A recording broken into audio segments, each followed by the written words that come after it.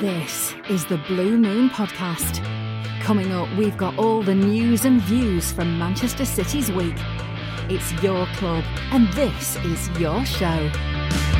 Well, isn't this season starting to gather some momentum? A slow start back in September and a bit of a dull autumn period left us all worrying it was going to be a bit of a slog. But then Manchester City became the first team to 5 straight Premier League wins by beating Crystal Palace, and then the first team to 6 straight Premier League wins by getting over the line against Aston Villa. Welcome to this week's Blue Moon Podcast, where we'll be looking at how City have put themselves into such a good position in the title race despite that slow start. We'll also take a more in-depth look at John Stones in front of goal after his brace at the weekend, and we'll hear part 2 of our interview with former City goalkeeper David James. Not only that, but we'll be looking at the coming games with Cheltenham and West Brom, and we'll take your questions to end the show with as well. I'm David Mooney. With me this week, I've got 2 City fans. I've got KC. You alright? And Chris Higginbottom. Good evening. Good. You both well? Yeah, absolutely buzzing, mate. You don't sound it. I'm not going to lie. No, I would be happier if we did manage to hold on to top of the league last night, but you know. Well, you can't have everything, can you? Bloody Fulham. Right. Well, let's start off with Wednesday's games because I'm also fine. Oh yeah, thanks for letting me know, Chris. Let's start with the controversy around the Villa game. Let's clear it up because the opening goal against Villa was not offside. And here's the relevant part of the offside law. It says, a player in an offside position receiving the ball from an opponent who deliberately plays the ball, including by deliberate handball, is not considered to have gained an advantage unless it was a deliberate save by an opponent. Now, Tyrone Mings clearly didn't make a save because the ball was nowhere near the goal. It was a deliberate action. He chested it down. Rodri was therefore onside. Controversy over, Chris? Well, depends who you are, doesn't it? There seems to be a lack of ability to criticise the rule or the law rather than the way it's being applied by people who are contesting whether the goal should have stood or not. The letter of the law is that, you know, the goal should stand. Now, if you don't agree with the law, and personally I think it's a bit dodge, then, you know, make your peace, make your point with the powers that be about that. Don't have a go at us. It's not our fault, is it? Here's a bit of a strange one. It's one of those where if it keeps happening, they'll probably change the rule and it will no longer be. But what I don't get about it is, like, I've known about this bloody law for donkey's years. I don't know why people are acting like it's something that's brand new. It's just I'm usually the person that, you know, when a soft penalty is given against us, and I'm like, well, it is a penalty, and I'm arguing with, you know, other City fans going, it is a penalty, just accept it, it's a penalty. But this one, I genuinely have no idea why there's so much confusion around it. I'll tell you why. It's because normally in that situation, like, the assistant would flag and we'd all go, yeah, that's all right, it's probably offside. Do you know what I mean? But because he didn't and the play carried on and they scored, they then check it with VAR and they check, well, like, it's a new phase of play, so it's not going to be ruled out for offside. And yeah, but everyone goes, well, normally that would be offside. No, but I don't think an assistant would have flagged in the past few years. It's not like just. I know the flagging has changed since VAR's come in, but I think the flagging changed anyway. Even before, you know, a couple.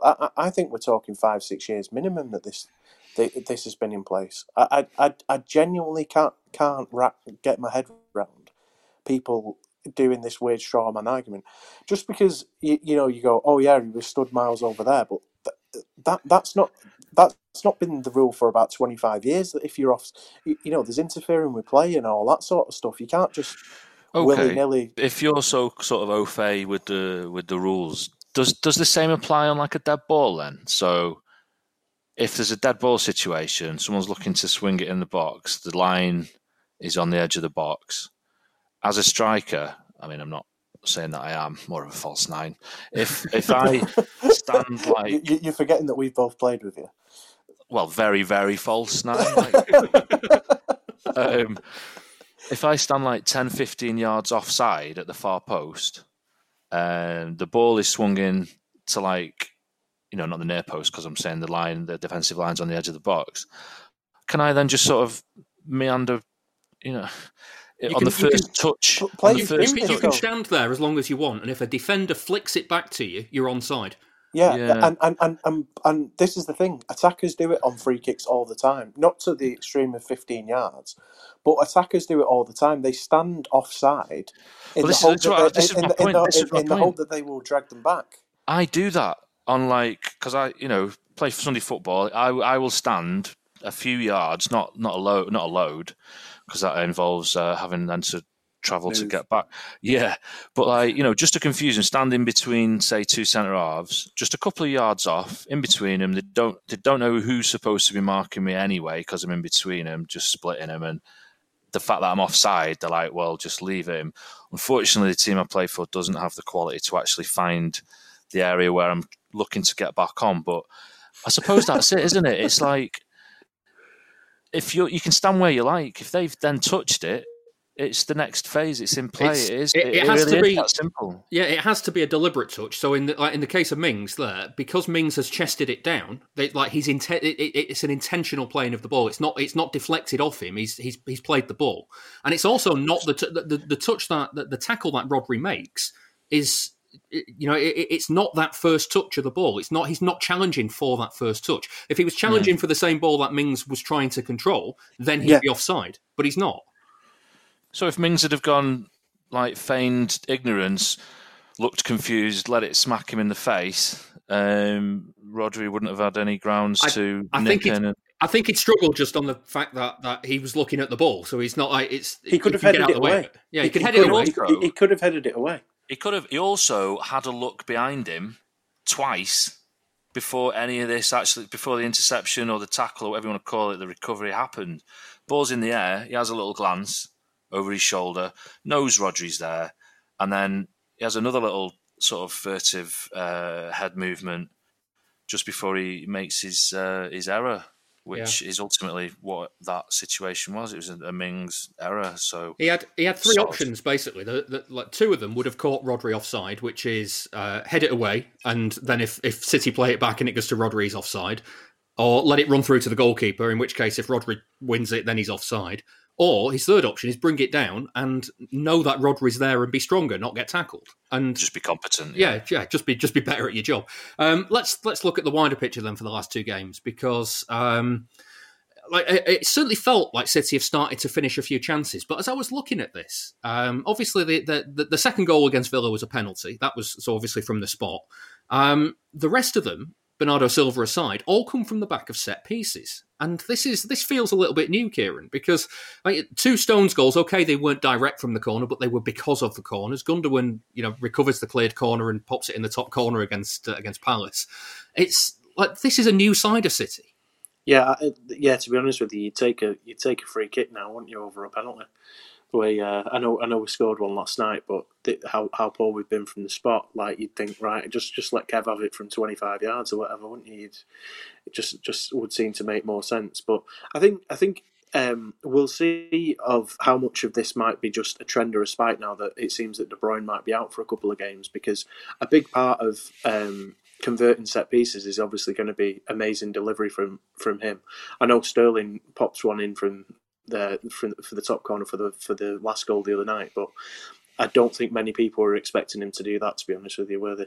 I wasn't expecting it to be so assured. It looked like a bit of a routine, though, didn't it? He was straight for it. There's two players in the wall who ducked out of the way, and it was it was very assured and kind of retrospectively beyond doubt when he did it. It's just when he's got loads of options in front of him. I know you kind of have on a free kick, but you've made your mind up before you're striking it, where when he's got to make his mind up and he's got loads of choice one-on-one, he kind of flounders a little. Yeah, nobody's going to close you down on a free kick, and if they do, they're going to get booked like that fella in the World Cup, aren't they?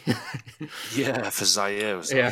Yeah, Sterling's just, and I think he's in one of those phases where he's living up to being a massive contradiction at the moment, because he's simultaneously amazing and terrible at the same time at the minute. Sometimes, he's a very intelligent player, but who thrives on being amazing on his instincts, if that makes any sense as well. It's like he's much better, like you say, Chris, when he's not got time to think than if he has, which is mad because one of his best strengths is how intelligent his runs are.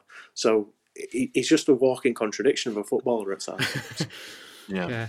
So you mentioned Gundogan and his certainly upturn in form in the last few weeks. He himself doesn't think it's his best period at City. He was saying the other night that he thinks that his best form was the end of the 18-19 season when he stood in for Fernandinho at the base of midfield. How much of his improvement recently is down to him playing further forward, do you think? I think I would agree with him that I think that even though his form is very, very good now, I thought he was better in that run-in, like you say. So I wouldn't necessarily say it's just because of him pushing further forward. I think it's more because as a team we are attacking more than we were previously, and because I think he was making runs, but the team as a whole were defensive, and it seemed to be that he was the only one making runs. But in the past, sort of since we've had the run of good form, this past like 6 or 7 games or whatever it is, there have been other players also making those forward runs, so he's not the only one doing it. I don't think he's actually changed that much in his on-field position. I might be wrong when you look at the stats or whatever, but certainly by the runs that he's making and things like that, I think he's making the same runs he's been making the majority of the season. But I just think now, because there's also other options, that is then giving him the space to get the chances, if that makes sense. I think a lot of the reason for him being able to sort of shine this brightly at the moment is the fact that Dave Silva isn't there. He seems to have entered that sort of vacant slot in terms of creativity, the manner of his performances.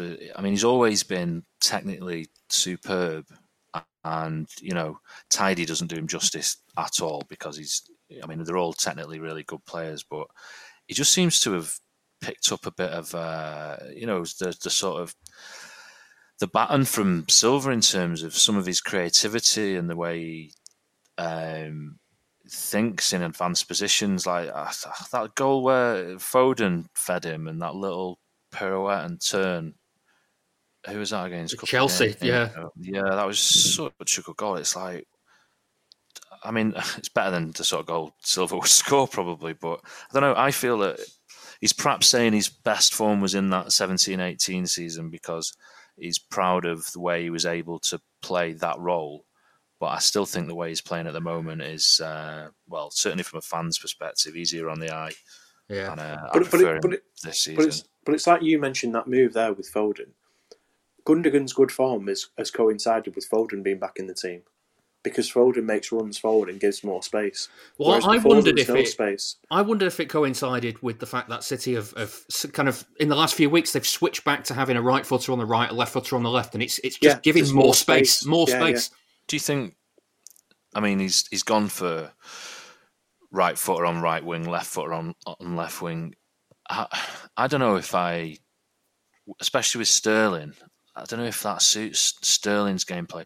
If it's helping other players come in more, then obviously you got to weigh up, percentage-wise and how good for the team that's going to be. But for Sterling in particular, I just don't think being on the right wing suits. See, I prefer him on the right, because when you think, if I think of the most exciting City team that I've ever watched, it's Sterling on the right, Sané on the left.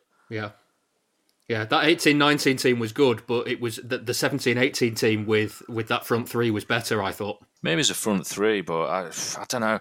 I've just been watching Sterling recently on the right, and I just feel that he seems to try and get to the byline, and I don't know.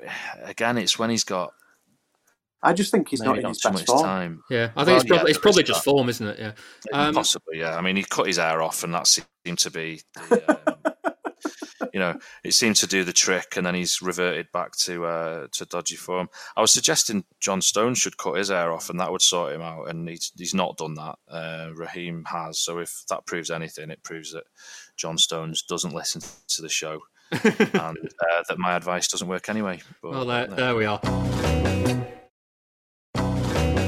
Let's touch on Bernardo Silva. Obviously, with that opening goal against Villa, first Premier League goal in a while. That's going to do nothing but help him, is it, KC? Yeah, and I think you could see how much it meant to him as well. But I think he's been he's been coming back to himself anyway. I think especially in that Chelsea game. I know we're going back a bit and should be analysing, the goal really. But I think, in that Chelsea game, his movement and his decision making was, you could tell it was him getting back to the Bernardo of old. And I think that goal, because I know he scored in the FA Cup, but it clearly didn't mean as much, even though it was a fantastic finish. But that release of tension. In the Villa game, it was a release of tension for the match anyway, but you could tell it was a release of tension for him where it hopefully that's one of those points that we'll look back on and go, yeah, that was a moment there where we got Bernie back. Yeah, that's the thing though, isn't it, Chris? When we're talking about the form of the front players as well, now is the absolute right time for someone like him to be getting back into form. Absolutely, and it's strange, isn't it, to see like the collective are all kind of gaining form and gaining confidence, and it feeds itself, doesn't it? Like they're all looking like more of a title winning machine. I don't want to speak too soon, but Bernardo is a case in point, and it's great to see. He really suffered. I think he suffered psychologically with the Mendy thing. Seemed to get to him because he's. He's all about happy vibes, isn't he? Apparently he never takes his Christmas decorations down. I don't know if you've heard that. I haven't heard that. That is a bit odd. What, like a 70s pub? Come on, we'd all like to live in a 70s pub. Yeah, we would, yeah. But I've heard that, and perhaps I'm making a bit of a leap to suggest that speaks of him needing to be in like a happy place all the time. Or maybe he's just a psychopath. Maybe, yeah. Tinsel in the dressing room. What? I don't know. But it's just great to see him back on form, and because it was such a slump, wasn't it? It was such a fall from grace. Like I remember seeing him take 3 players on in like 10 square yards and play a lovely pass and carry on moving, looking for the return ball. And then a few months after that, it was like, who is this guy? What have you done with Bernardo? Yeah, because there was a legitimate argument for him being in the Ballon d'Or reckoning a couple of years ago. Which, when you see how he's played, in the past 18 months, is just you would never think it, would you? Yeah. Yeah. One final thing from the last couple of games, Chris. It's a weird feeling, isn't it, at the moment? Can you remember the last time you felt like City were going to win as soon as they took the lead? Do you know what I mean? Like you don't think they're going to concede goals at the moment, do you?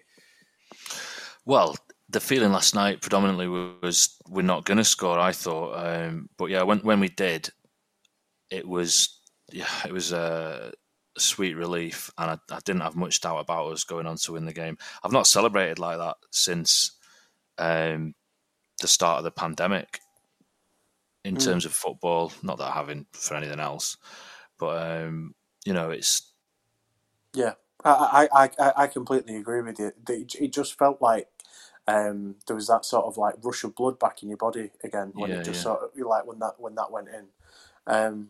Like, it's interesting you're saying, you're thinking about us not scoring. Like, I felt last night was very, very similar, even though at a different point in the season, to the Pellegrini title running, where we needed to beat Villa, I think, in the second to last game. And we didn't score for absolutely ages. About an hour, wasn't it? Yeah, and then Dzeko got one and we ended up winning 4-0.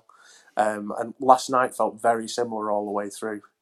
I saw a replay of the first goal earlier on Twitter today, and I didn't realise how late it was in the game. It's like 78 minutes. And of course, the psychology of that for the Villa players, you start thinking it's your day, don't you? Because they were getting in the way of absolutely everything. It was ridiculous. Like some of the Keystone Cops moments in the box. Gundogan got megged at one point, like about a yard. He sort of megged himself. Who megs himself like a yard away from goal when you're trying to score? but it took about 8 replays for me to realise what he'd done, because it seemed like, when a computer has a glitch and it goes through his leg, I couldn't work out how he'd missed it. Yeah. The thing is, though, Casey, like we're saying, it's 5 clean sheets in a row for City now. They've conceded in just 3 of the last 16 games, and that's a maximum of 1 goal in each of those as well. It's like this is ridiculous given where City were at recently with their defence. Yeah, it's John Stones and Diaz, isn't it? Like, Big Rubes. yeah, just been absolutely superb. Like Diaz,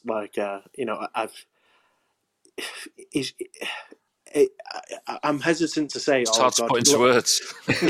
No, but I mean, like, you just want to say, he is a leader. He's only 23. All those sort of cliches and stuff like that. But he is all those things, isn't he? Like, you can just see him. Like, he just never shuts up, does he? Like, on the pitch, he's always like bellowing and moving people in the right direction. You think, we've missed that since Kompany, because like Laporte, to my mind, is still the most talented of the three of them, even though I think the three, Diaz and Stones are amazing and incredibly talented. To me, Laporte is quite a bit better than the other two still, in terms of a footballer and the talent that he's got. But he's not that sort of communicative talker that Diaz is. And when you think of what a whole package of a defender needs, maybe you do need Diaz there just to marshal the defence as well. He's so impassioned, isn't he? Yeah. It's like, when City score, when Aguero's on the pitch, and even though he's the main striker, he's the main centre forward, anyone scores and you see Aguero's reaction, he celebrates it like a fan. He loves it when City score, even when it's not him. And Diaz is like that with, if someone, definitely when we score, but even when we make a block or we do something great defensively, even if it's not him central to that moment, you can see him buzzing off it, and that brings so much, like, in terms of passion and camaraderie, and you can't really. It does to fans, because when I know it goes without saying that that, but you do love to see your players have passion, don't you? As fantastic as free flowing football is, if they're sort of dispassionate robots and stuff like that's why people are more invested in the likes of Foden, and people are immediately warming to Diaz. It's because they care. In terms of talent, Zabaleta wasn't the most talented player, but he put his all in.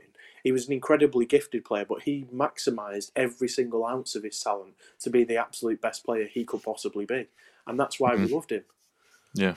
I mean, I really notice it when, say, if we score and there's a player that doesn't really celebrate, because they're thinking, could have squared that to me there. It would have been, and I thought, you're like that, are you? Right, okay. Yeah, I'll be watching you.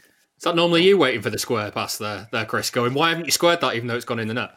I'm always in a great position to receive the ball, but happy for the team to score. Fair play to you, Mike. Fair play. As we mentioned, John Stones has been great defensively. He's only scored 12 goals in his entire career. In fact, he only hit double figures earlier this month when he gave City the lead in their League Cup semi-final win over Manchester United. Oddly, of his 12 career goals, though, half of them have come as part of braces. Sam Roscoe looks back at the 3 times that Stones has doubled up. Good times for a change. Towards the end of his first season at City, many were questioning whether John Stones was worth the money the club had spent on him, with many more asking if Pep Guardiola's style of defending would work in the Premier League. The manager came out fighting. John Stones had more personality than all of us here together in this room. More balls than everyone here, guys. That famous speech came after City's 1-1 draw with Liverpool in March 2017. I love. With under pressure, the people criticize him, the people say, well, he went there and play again, and when I play, when we talk, when we that. So I am delighted to have John. With all his huge amount of mistakes they have, I love him. I love this kind of guys with this personality. Because it's not easy to present a defender with this manager. It's not easy. Roughly 6 months after that criticism, things had all changed for Stones. He was part of a great defence with both Vincent Kompany and Nicolas Otamendi as City began to teach the Premier League a lesson on their way to an unprecedented 100 points. It was in that run that Stones scored his first career brace as Pep Guardiola took his team to Feyenoord in the Champions League. After the game, Stones was asked by City TV if he'd ever scored a double before. Never in a game. Yeah, probably when I was about 7, but first time scored 2 in a professional game, and to be fair, Kevin put it on a plate for me, so I couldn't really miss. So I was pleased with scoring and obviously keeping a clean sheet. The reward for his good form was a place in Gareth Southgate's England squad for the 2018 World Cup. In Russia, Stones was an unlikely scorer again, as he netted twice in his country's 6-1 win over Panama. Not something I thought I'd do at the start of the day, but yeah, obviously to score my first goals for England, that's something special. especially at a World Cup. I would have loved to get a clean sheet. I thought we defended so well and dominated the match, and to not get a clean sheet, it's a bit disappointing. So something to take forward into the next game, I suppose, and hopefully I can get a few more goals from set pieces. That wish, though, didn't really come to fruition. After those goals in June 2018, he had to wait 31 months until he found the net again in City's League Cup win at Old Trafford the other week. Despite a great start to the 2018-19 season, where City won every domestic trophy, Stones fell out of favour for the run-in.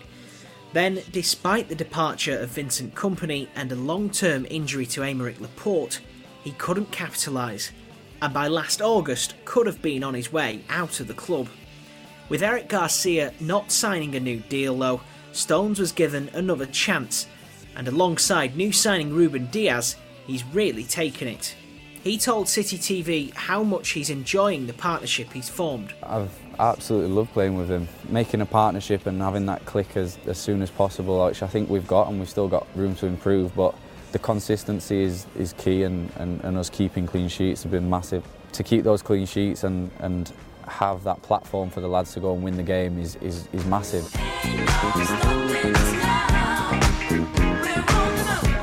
Then on Sunday, he added the third brace of his career to his collection, scoring twice against Crystal Palace, his first Premier League goal since playing for Everton in 2015.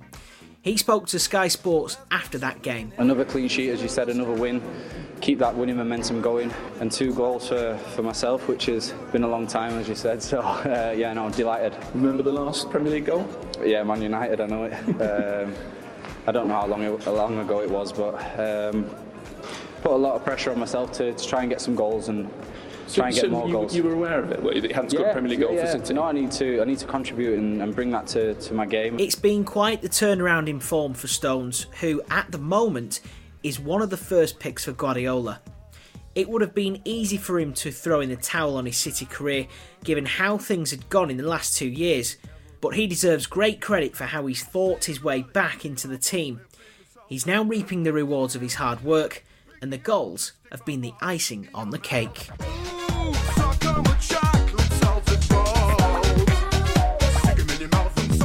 Hi, this is Gary Cook, and you're listening to the Blue Moon Podcast. Please support the show by becoming a backer. Patreon.com/Blue Moon Podcast. A look there at John Stones' goal-scoring record recently. Time to look ahead to the game with Cheltenham now, the FA Cup tie. KC, what are you expecting Guardiola to do with this one, given his normal approach to cups, but also the fact that, De Bruyne and Aguero are definitely out. The squad isn't as full as it might be, and the schedule that they've got for the rest of this season. Yeah, you would hope that he would play the likes of Delap and Cole Palmer, but to be honest with you, I can't see it. I reckon he'll play a fairly strong team, to be honest with you. I just think it'll be more, your likes of Zinchenko will get a full game, and players like that, and other lads that have been on the bench. He'll start with Jesus and stuff, but yeah, it would be nice if a couple of the kids were involved. Yeah, Chris, can you see someone like Taylor Harwood-Bellis coming in defence and Tommy Doyle in midfield, maybe? I don't know if he'll do both straight away. I wouldn't rule against it personally, but just he's quite cautiously minded, isn't he? Yeah, all I'm thinking is when you think back to last season and the Port Vale game at the Etihad, Harwood-Bellis played, Doyle played. Yeah, true. But then there was that other game against... It was Birmingham the other week where he went nearly full strength. Yeah, and was it Burton we played a couple of years Albion ago? When we were 9-0 up, yeah. Yeah, and it's like the team was pretty much full strength, and it's one of them, innit? You get loads of criticism for it, and then if you play a really weakened team, it's like, you're devaluing the cup. But the good thing about that one though wasn't Aguero captain, and he just looked like a child that had got everything that he wanted on Christmas, because he was captain us even though the game, the tie was completely over. If you're going to bring Harwood-Bellis in, are you keeping one of Stones and Diaz, or you bring in... Well, this is it. I was going to suggest maybe Laporte gets his opportunity to get a bit of first-team football, Casey. Yeah, that's what I mean. I'd be happy with that, yeah. So Laporte and Harwood-Bellis? Yeah. Yeah, I'd be happy with that. But then again, you think he might take it as an opportunity to try out, some random formation that he's got going on in his head. He's a very hard man to second guess. Yeah. Can we read anything, Chris, into the selection and what he did against Birmingham to get a handle on this? Do you think is he likely to go? Look, the momentum is just so much more important. We've got to keep this winning run going. I don't think it's that simple with Pep. It's a number of factors at play all the time, isn't it? Like the factors that did work against Birmingham, he will want to keep, but he'll look at the opposition, he'll look at players' fatigue, players who haven't played much, the standard of the opposition, and how who he can afford to bring in or drop, and play it by that. So that's why we're kind of clutching at straws, really, thinking, well, like you say, he is hard to second guess because there's so much to weigh up, and he's the man with the. I was going to say the pen. I don't know if he's writing this down, but he's. I don't think he's taking notes on what we're saying here. I'm not. No, not on what we're saying. I mean, in terms of how he picks the team, writes the team sheet, etc. No, Casey, he's not a Patreon backer, and you know what? He bloody well should be, shouldn't he? He should be. Yeah. After all them buddy pins for Pep and everything. The interesting thing with this game.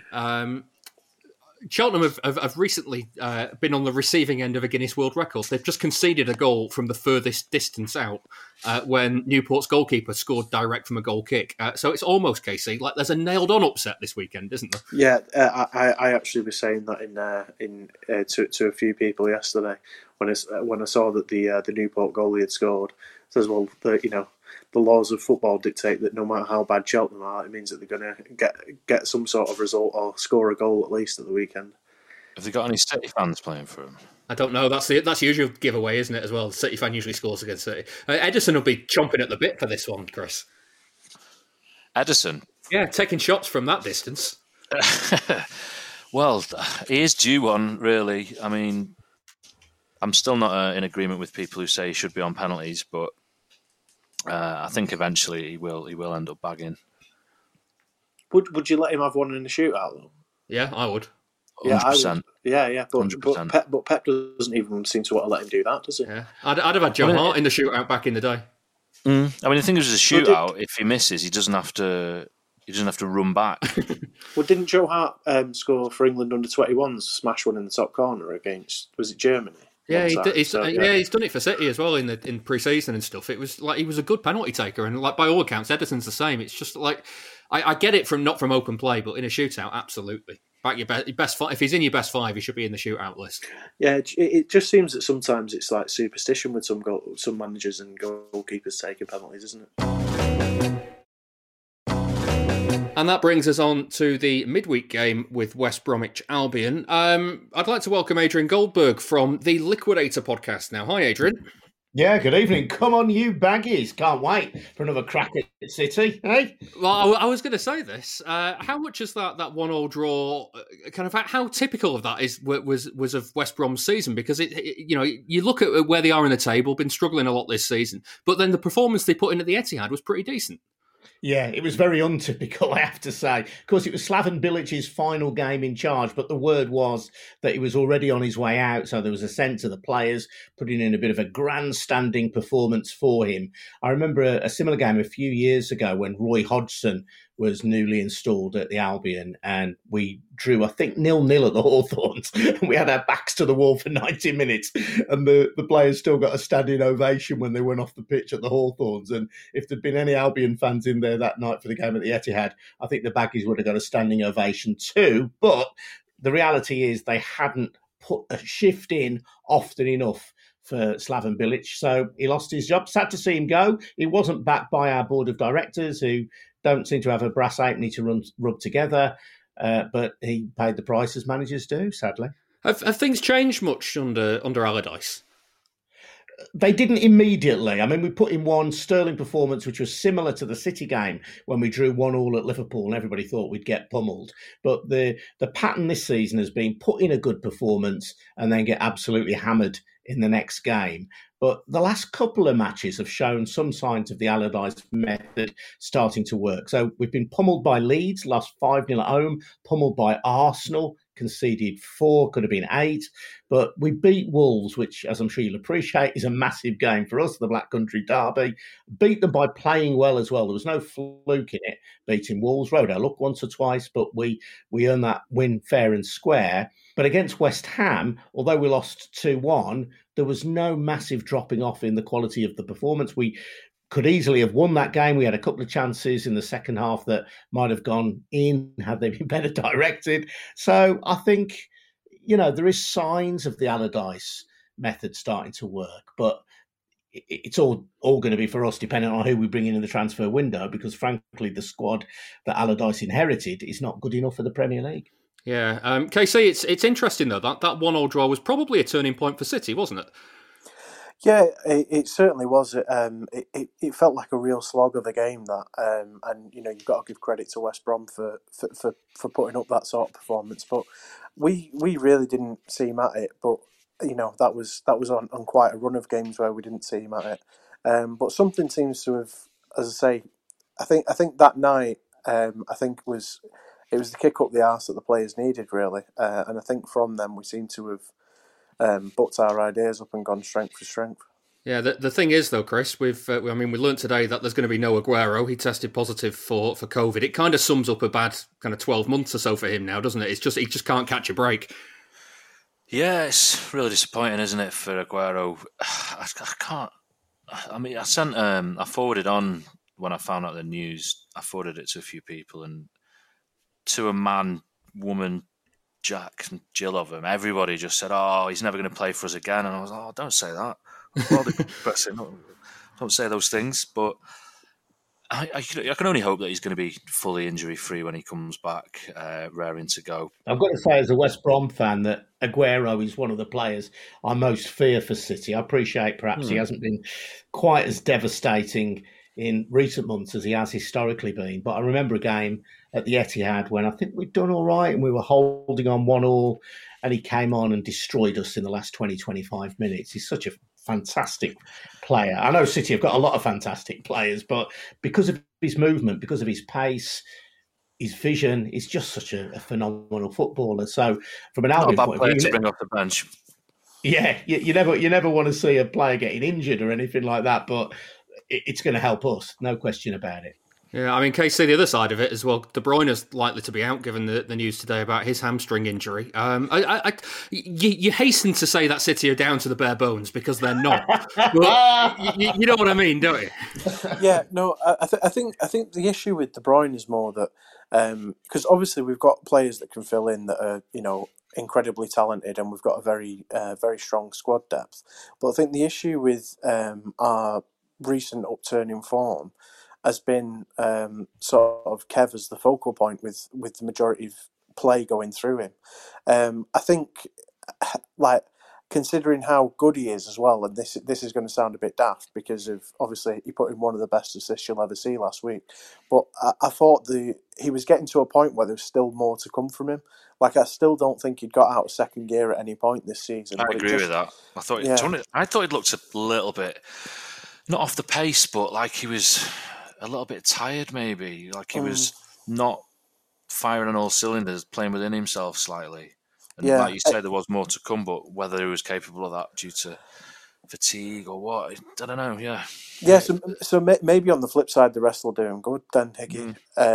But hopefully. But it's just, I suppose, from a tactical point of view, I suppose the freedom that Gundogan's had with everything going through Kev or having the outlet of Foden, it's like, now I suppose Bernardo's probably going to have to step into that role, and he's been playing well, where he is. So it'll be interesting to see what Pep does to address the big Kev size hole, because he is by far and away the best player in the league, isn't he? Yeah, Adrian. When you look at West Brom's approach for this game, I'm guessing you're likely to sit back, keep it tight, sort of thing, because those are the games where City actually really struggle sometimes. Yeah, I saw some stats today talking about possession under Allardyce, and our average possession has been 32% in a game. I don't think he'd want it to be quite as low as that. But, I mean, clearly he's a manager whose style is all about sitting deep and hitting on the break. that said, we have got players who can hit on the break. I mean, Mateus Pereira, who we signed from Sporting Lisbon and was a very integral part of our promotion last season, is a terrific player. He's struggled to adapt to the Premier League and the various formation changes that Bilic introduced, and the change of manager perhaps didn't help him. But it seems to me as though Allardyce has identified him as the danger man in our team and the player who we've got to play through. Now, he scored 4 goals in the last 3 matches. Admittedly, I think 3 of them are from the penalty spot, but he let a ripper go against West Ham the other night. And Pereira is a player I think City really need to keep their eye on.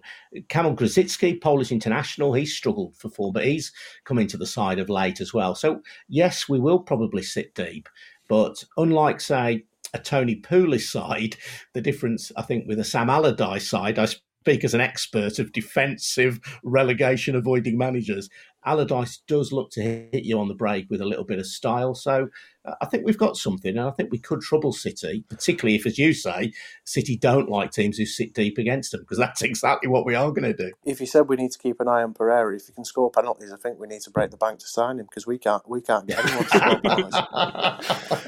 The thing is, Adrian, as well, I mean, when you look at City defensively at the moment, I mean, like 6 months ago, you'd have said, well, we'll have a go at them because we can cause problems. You look at how City are keeping clean sheets at the moment. Does that worry you? I think it's a game. I don't hold with the view that, you know, this is a free hit. It's a Premier League game, and we've got to be going and trying to get something out of it. But realistically, you know that if Albion can get a draw out of this, then that's going to be a good point against Man City. And our following game against Fulham, because they're down there with us, is really a must-win match. But I think the fact that City don't concede many, well, you know, we're playing against Man City. It's an awesome challenge for us. I mean, we've got no real chance of spending money in this January transfer window. And the only money we spent in the summer was spent on essentially making the loan players that we had in the Championship become permanent signings. People like Pereira, people like Grady Diangana, who can't get in the team at the moment,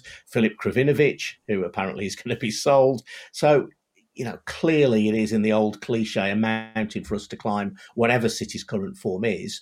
But the recent signs have been promising.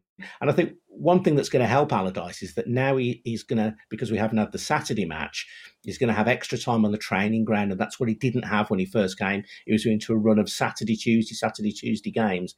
So now he's got a few days to really work and drill the players and get his style of play absolutely nailed down. But we know it's going to be a really tough task. And I'll happily take a point now, gents, if you're offering.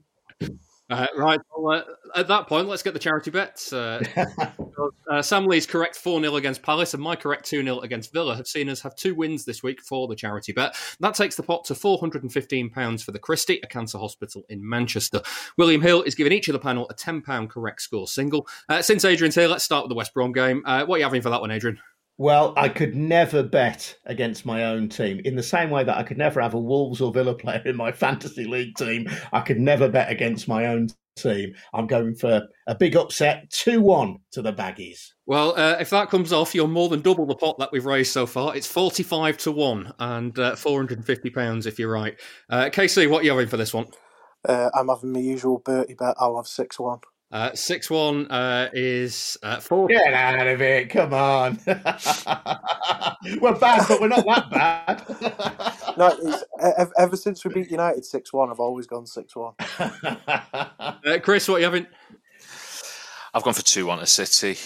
2-1 City is 17-2 and £85 if you're right. And so we'll hop back to the game with Cheltenham now. KC, I'm guessing yours is going to be the usual 6-1. Yeah, I'll have the usual Bertie bet, please. 33-1 and £330 if you're right. Chris, what are you having for this one? I've gone for 4-0 to Manchester City. 4-0 is 7-1 and £70 if you're right. I'm going to add one more to that and go for 5-0, which is 11-1 and £110 if I'm right. Remember, you've got to be 18 or over to gamble. Prices can change. Please gamble responsibly. And for more information on responsible gambling, have a look at begambleaware.org. Adrian, thank you very much for joining us today. See you again. Good luck, fellas. Always love a trip to City. I can't wait to get back there again sometime soon. So So I promised on last week's show that we'd get more of an insight into David James and his City career that didn't involve playing outfield against Middlesbrough, and I'm a man of my word. In part 2 of our interview, the goalkeeper starts by explaining how his move to Eastlands in 2003 came about. I felt responsible in part for West Ham going down, and as a player, contracted player, I was not looking for the exit.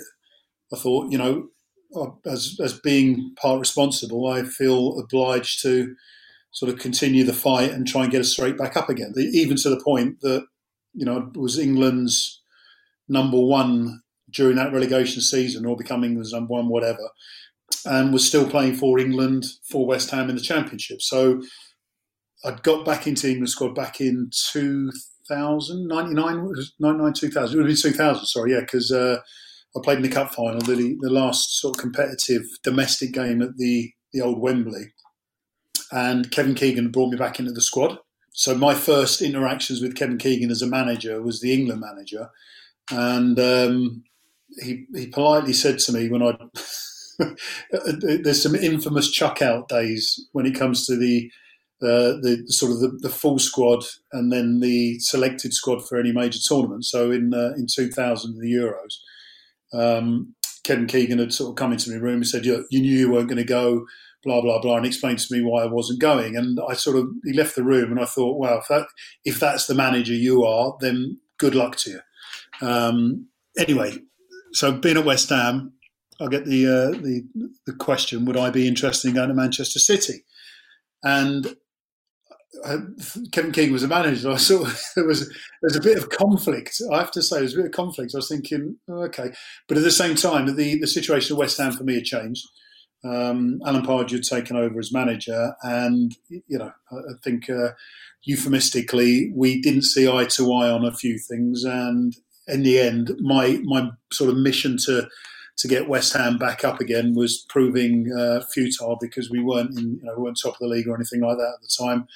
And the fact that Manchester City showed faith in me, the fact that I'd actually worked with Kevin. So I mean, as much as I was disappointed with not being in the squad, I'd still work with him, and there was obviously sides to him which I really, really did admire. And then the opportunity to go to City came about, and there it was. Yeah, fantastic. And also, again, there's little bits in the history. I knew that Man City were, how can I say this the right way, were a proper football club. They weren't lost in any sort of delusions of grandeur. So there was something nice about that for me. So, yeah. So what was Kevin Keegan like on the training pitch to work with? Okay, well, I love Kevin Keegan as a person.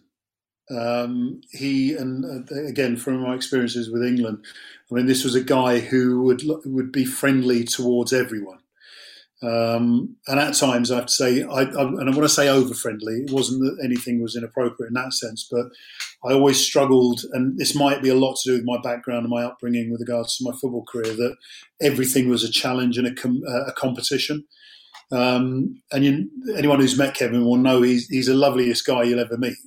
And when you sort of bring that into an environment, especially in an England squad where you've got players from multiple teams and arguably, but factually, multiple players from different positions, all vying for arguably one or two places, the fact that you get so friendly with one person could be seen by the other person, the competitor in my eyes, in a negative way. And I struggled with that from an England perspective. But when he came to Manchester City, again, he was like a really, really, really friendly guy, really, really good guy. At times, though, there was confusion because his friendliness was more important at times than, dare I say, the function of the team. And yeah, we had a few words, not in a bad way. It was just I was a guy who, I think contextually, was living in the Wirral, or up in the northwest. Sorry. I had relationships in Devon, which is the southwest, and I had kids in London, so it was almost like the Bermuda Triangle. And in order to try and maintain those relationships, some kind of structure would have been helpful. And unfortunately with Kevin, there was times where the structure wasn't quite there and we wouldn't know what we were doing from day to day, in which case it made it very difficult to try and juggle an existence which took me quite literally three corners of the country. So, yeah. But having said that, again, wonderful guy, and we had some good times. Good times, not fantastic. Beat Man United was fantastic. How were things different when Stuart Pearce became manager? Well, there's apart from putting me up front. Well, we'll come on to that in a bit. yeah. John Mackin, you're still going to be involved.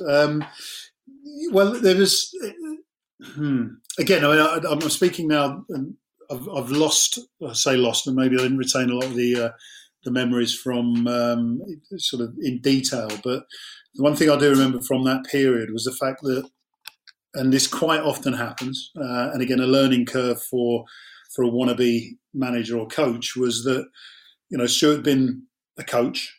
He was an interim manager, I think, for 10 games, if I'm not mistaken. This sounds like an echo from across the city, as it happens. He had an amazing 10 games. I think we were unbeaten, perhaps. And then he signed as a manager. And then, if I remember rightly, things kind of went downhill pretty rapidly. And I always think that when you've got a coach, and I've had this experience with multiple coach/stroke managers, is as a coach, you don't have to hire and fire people. You just have to make sure the team is in the right frame of mind, fitness, tactical awareness to go on a field and win a game of football. And then once you become the manager, you are dealing with people's lives. And it might sound a little bit drastic, but the difference between signing a contract and not signing a contract will have a fundamental impact on someone's life. And all of a sudden, the pressure becomes very different because, as I said, there's consequences, or more profound consequences, to all decisions you make. And yeah, things changed. We went from a really happy environment to a slightly strange environment where, sort of laws and rules were the way of the day, if you like, rather than the enjoyment of going out and playing games and winning games of football. And another learning curve. Let's talk about the move away from City, because you mentioned before about your family being in different parts of the country. You'd said at the time, I think, that you needed to move closer to your family. How easy or how kind of accommodating was City to that desire to move away? That's an interesting question. Well, again, there wasn't a desire for me to move. This wasn't me as much as, let's be right, if there's an opportunity and one of the benefits is that you're going to be close to your family, then obviously that helps. But, I'm sort of spent a very transient football career, and that continued long after City and even Portsmouth. So the idea of me being somewhere else was never going to be the ultimate decision on a move. But as I say, I didn't have a desire to leave Man City. I wasn't happy. I mean, the slight irony leading up to this, again, that we'd gone on what can only be said, I think it was probably, if it's not Man City's worst, I think away form in Premier League history. I'd hate to think that it was the worst in Man City history, but I think we had something like 10 games without a win. And one of those was, I'd go even further and say, I think we lost most of them, if not all of them. And we went to Portsmouth. Pedro Mendes scores a shot from outside the box. Don't know if it was 1-0 to Portsmouth, 1-1, or it was 1-0 to us. Pedro equalised. I know both his goals were in the second half. And then last few minutes, corner, goes out. Bradley Wright-Phillips goes to close Pedro Mendes, and then Pedro decides to smash one in the top corner. And I was like, put it this way, for 5 or 10 minutes before the final whistle, I'm thinking we're going to get a point away from home. But this goal goes in. Now, again, going back to my Bermuda Triangle, Portsmouth was kind of in the middle of the bottom part of that triangle. So I was driving back to Devon after the game, and I've got the radio on, and I'm driving the car, and it was sort of football phone-in show. And there were Portsmouth fans phoning in, going, "Yeah, we're going to do it. We're going to survive. The Great Escape and all that stuff." And I was swearing in the car. I was on my own, and I was swearing in the car. And I hope you go down, basically because of Pedro Mendes' goal. So imagine the irony. As I say, I'm not wanting to leave City. When I get the shout, would you be interested in going to Portsmouth? I was thinking, that's a team I wanted to go down 2 months ago. We went on pre-season tour to, I believe it was China. I did have a conversation with Joe Hart the other day. I thought it was Thailand. He said it was China. And I didn't play in the pre-season games. Now, Joe Hart sort of just joined the club, and he was, a phenomenal prospect, has to be said.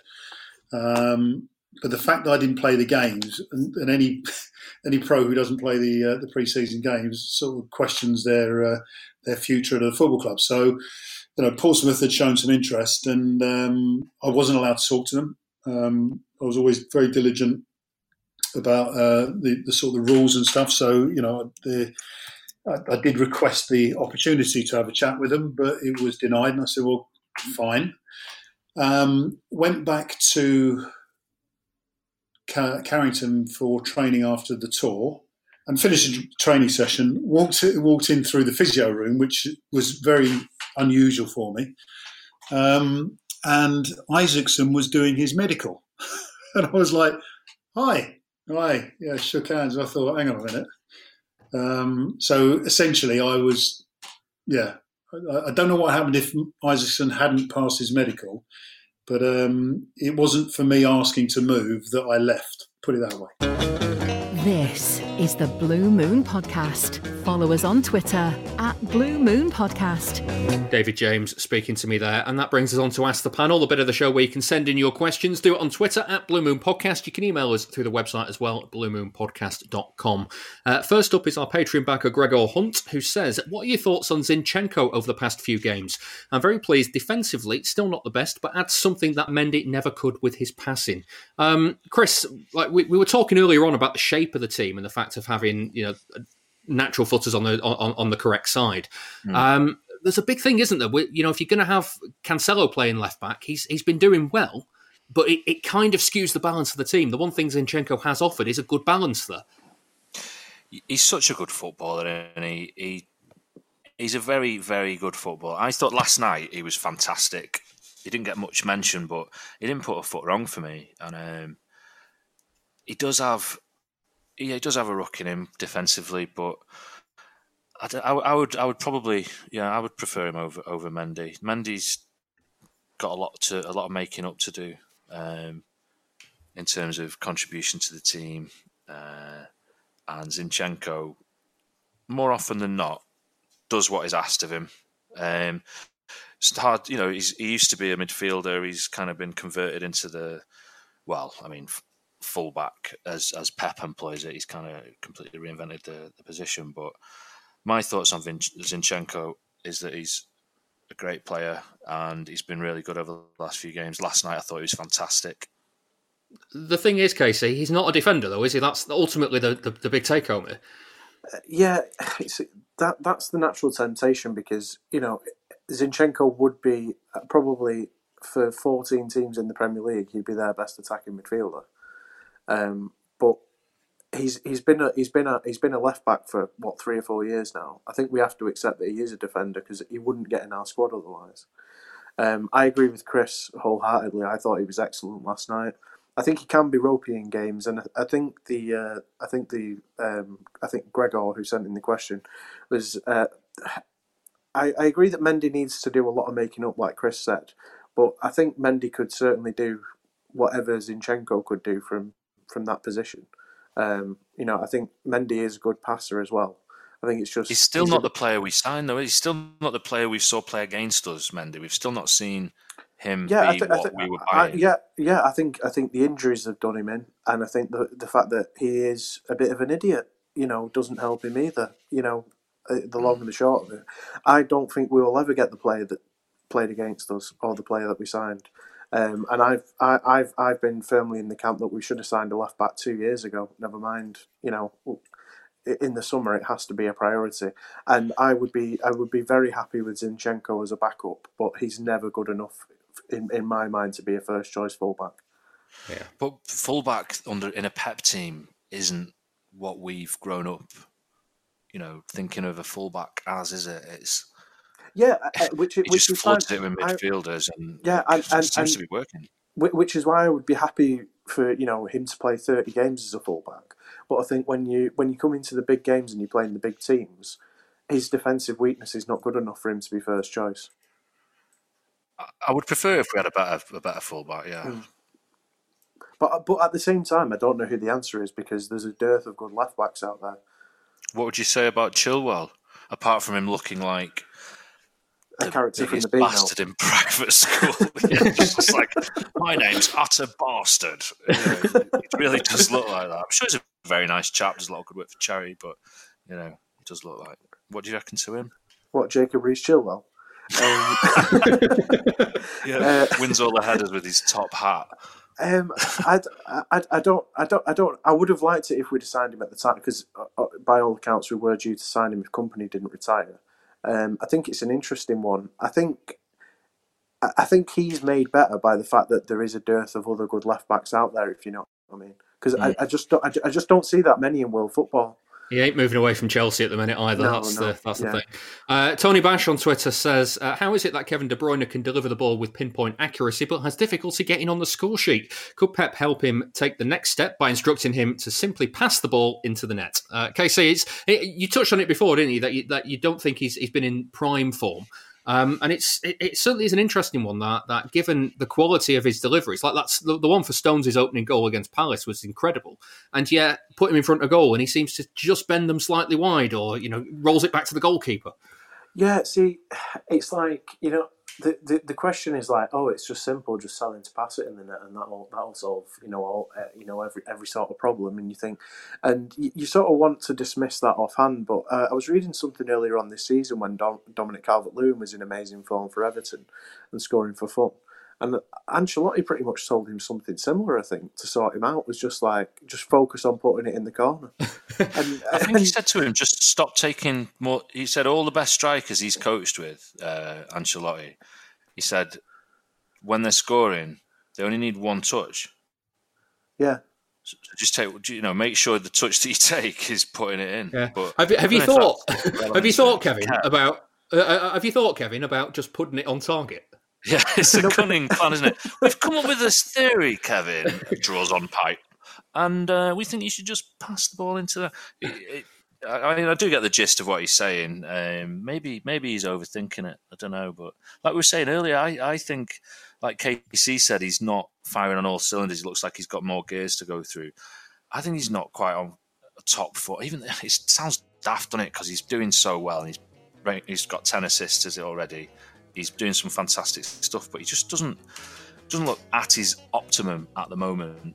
And I don't know what that is. Hopefully he'll come back from injury suitably refreshed and be the world's best player, even more so than he is at the moment. Than he was previously. Yeah. Well, that's it for this week's Blue Moon podcast. Thank you very much for listening. If you've enjoyed the show, then please go and give it a rating and a review in all the usual places. If you want to help out further, then you can become a Patreon backer, and for as little as $2 per month, you can get ad-free versions of the show as well as our weekly bonus show. This week, we're looking at the players who have played for both City and West Brom in the Premier League era. Patreon also shows the tiers priced in your local currency now as well, just to help you out. Thanks to my guests this week, Chris Higginbottom. Thank you for having me. And Kieran Clark. Blue. I'll be back next week to review the games with Cheltenham and West Brom. I'll see you then.